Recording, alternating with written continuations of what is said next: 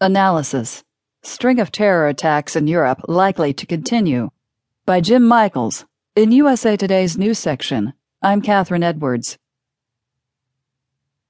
Europe is the latest front in the Islamic State's war on the West, and the recent spate of attacks there will likely expand in coming months.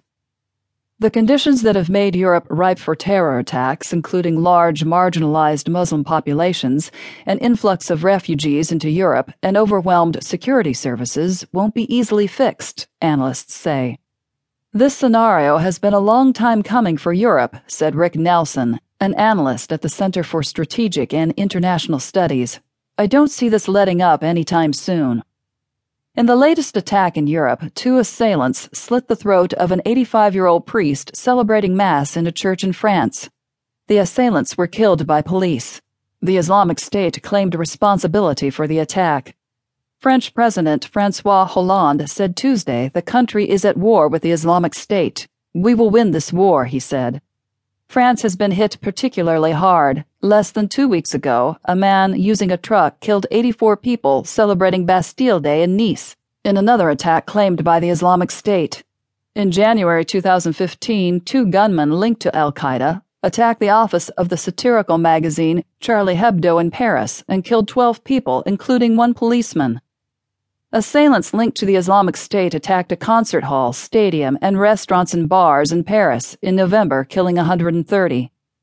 Terrorists have also launched deadly strikes in Brussels, Germany, and elsewhere in Europe over the last year. Global terror groups like al-Qaeda and Islamic State have long identified European countries as their enemies. Some of the countries are part of the coalition participating in the air campaign against the Islamic State in Iraq and Syria.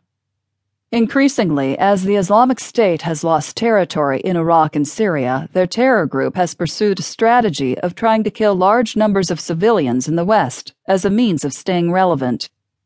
The Islamic State, which is also called ISIS or ISIL, has lost about 45% of the territory it once controlled in Iraq and about 20% in Syria, according to the Pentagon.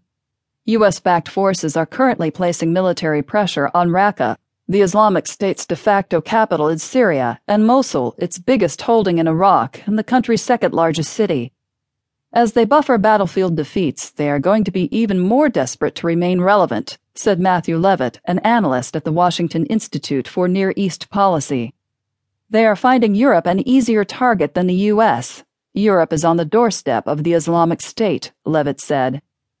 Germany, France, and Belgium are home to millions of Muslims, many living in isolated communities without promising prospects for jobs or education. France alone has a Muslim population of about 5 million. The Islamic State has been masterful at inspiring disenfranchised young men to conduct attacks. Thousands of immigrants have French or other European passports and have traveled to Syria, where they have become radicalized. But increasingly, the Islamic State has encouraged followers to launch attacks near their homes rather than travel to Iraq or Syria. The attacks often require only minimal planning. It has emphasized time and time again you don't need to travel to Iraq and Syria, said Matthew Henman, head of IHS Jane's Terrorism and Insurgency Center. All they need to do is attack and pledge allegiance to ISIS. The arrival of hundreds of thousands of war refugees from Syria, Iraq, and elsewhere in the Middle East and Africa also made Europe vulnerable. A study by Europol, the European Union's law enforcement agency, said there is no concrete evidence that terror groups were systematically using the flow of refugees to infiltrate terrorists into Europe. But the agency noted that two of the attackers in the deadly November 13th attacks in Paris had entered the European Union through Greece as part of the refugee influx from Syria. A terrorist who blew himself up Sunday outside an outdoor music festival in Ansbach, Germany, was a Syrian refugee who had been denied asylum status. Analysts say Germany has struggled to create programs to help assimilate more than 1 million migrants, making many of them vulnerable to Islamic State propaganda. It's questionable whether Germany has sufficient services in place to deal with these newly arrived populations, Levitt said.